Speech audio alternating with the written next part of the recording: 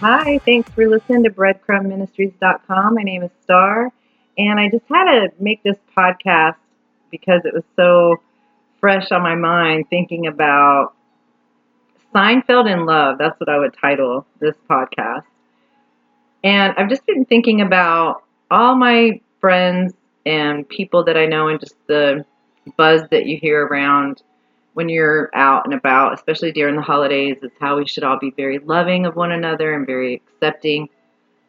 Most of my Facebook friends post things about being positive, is how I would categorize it. And it caused me to think about all the love mantra of I love you no matter what. I love you regardless. And really, they're making a blanket statement because they don't know those people and they love from a distance in an ideology or a thought, but they don't really know someone and love them. And actually, if you think about it, the more you get to know someone, the harder it is to love them, right? Because you learn their faults and their quirks and the things that annoy you. So it's so easy to love people from afar or to claim to love people of regardless of anything. And so I just thought about how funny it is on the Seinfeld show where Elaine is dating that guy Putty. And she has a huge problem with him. And I'm thinking, yeah, I mean, we should have a huge problem with that scenario because the whole point is she gets upset because if he's so religious and he truly believes that he's a Christian and he truly believes that being a Christian is the only way to get to heaven, meaning following Christ, believing in Christ, then why wouldn't he share that with someone that he cared about? And the whole episode is completely funny, but it has an underlying truth. And when people talk about love, they don't really mean the love of the Bible or the love of the truth. It's almost like a false love or a pretend love from afar. Sounds really good, gets a lot of likes, gets a lot of applause, but it's not really reality. So I'm going to give you some scriptures here that talk about love that are from the biblical perspective. And it has a lot to do with the truth because when you really love someone, you speak to them in truth and you love them in truth. So, for example, it says in 1 Peter, now that you have purified yourselves by obeying truth, so that you have sincere love for each other, love one another deeply from the heart. Then in 1 John 3:18 says, dear children, let us not love with words or speech, but with actions and in truth. And here is another one. It says, grace, mercy, and peace from God the Father and from Jesus Christ, the Father's Son, who will be with us in truth and in love. It also talks about God rebuking people because they love evil rather than good, falsehood rather than speaking the truth. So love doesn't delight in evil, but it rejoices with the truth. And this is the kind of love that we should have as Christians. I think some of the problem may be that in our culture and the world that we live in, there's a lot of putties, right? There are a lot of people who say that they follow the Lord, that say that they're a Christian, and have no problem with being with a non-believer, living in sin with that non-believer, and allowing that non-believer to, well, actually just not sharing the truth with the non-believer about what being a Christ follower is, and mostly in action. So really they're loving out of a self-serving love or a selfish love because they want that person to love them, but they really don't want to share the truth with them because that might actually mean that they're rejected. And in addition, it's kind of hard to talk about the truth that God wants us to live in from his point of view on what love is and not live it and yet talk about it. So all of the love mantra, and I know the holidays are coming and there is a lot of, talk about love, and I want everybody to be kind to me. I want to be kind to everybody.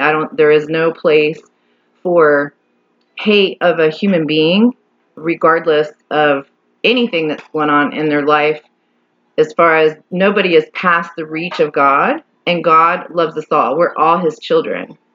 But God loves us enough to clean us up. No, we don't get into heaven by our works. Not at all. We don't have to earn our way into heaven. But God loves us enough that when he adopts us, he does give us a bath. He does clean us up. It may be a slow process. We are all in journey. And I'm the first to admit that. There is plenty of things that people can look at in my life that are wrong. But I do know that I have a heart before the Lord, and I'm correctable and rebukable. Meaning, if someone has a real problem with me and they're correct biblically speaking, God usually has a way of speaking to me and kind of correcting me, correcting my thought process, correcting what I think about him, correcting the hostility that I have towards truth. And trust me, it happens. So I just wanted to share with you guys about the truth about love from a Christian perspective. So it says, there's another scripture that they perish because they refuse to love the truth and so be saved. And as Christians, if we love someone, we have to be upfront with our message.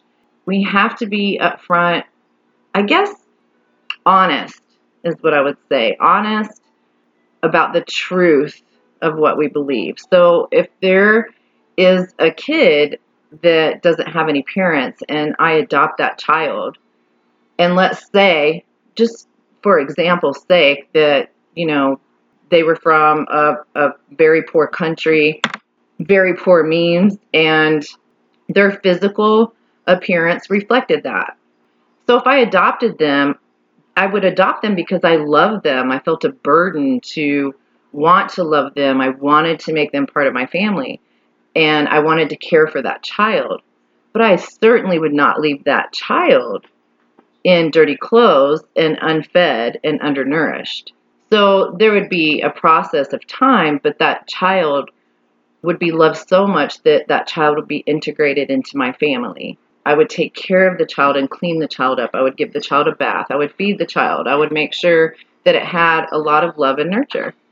So that's the kind of truth in love that I think that we should discern and differentiate from non-believers, in the fact of it's just not service.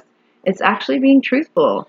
And it is kind of funny if you think about it, where Elaine gets upset because the bottom line is, if we really believe what we say we believe, and we believe that once you pass away, there's no second chance, that there is a judgment, that there is a heaven and a hell, then we have to love them enough, or love a person enough, to tell them the truth.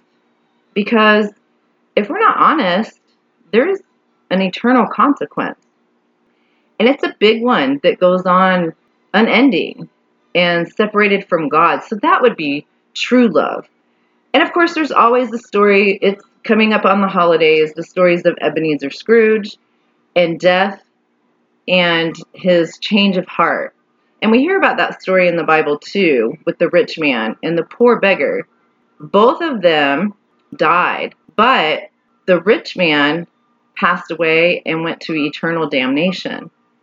And all he wanted was a chance to go back and tell his brothers. And the Lord denied him that right.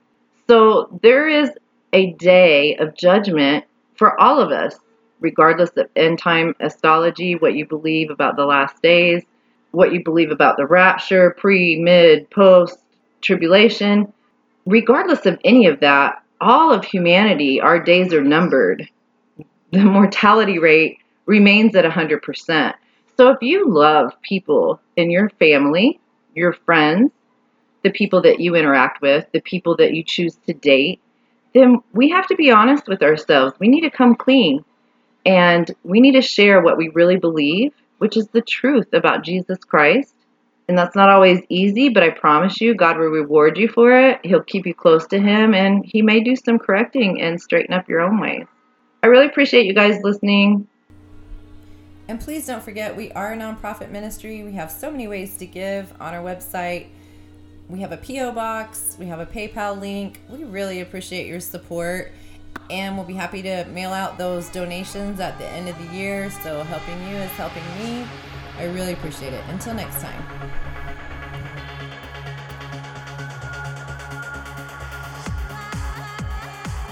Until next time, follow the breadcrumbs. Like us on Facebook, subscribe to our blog, and visit our website, breadcrumbministries.com. Listen to our podcast, donate to our ministry, or shop.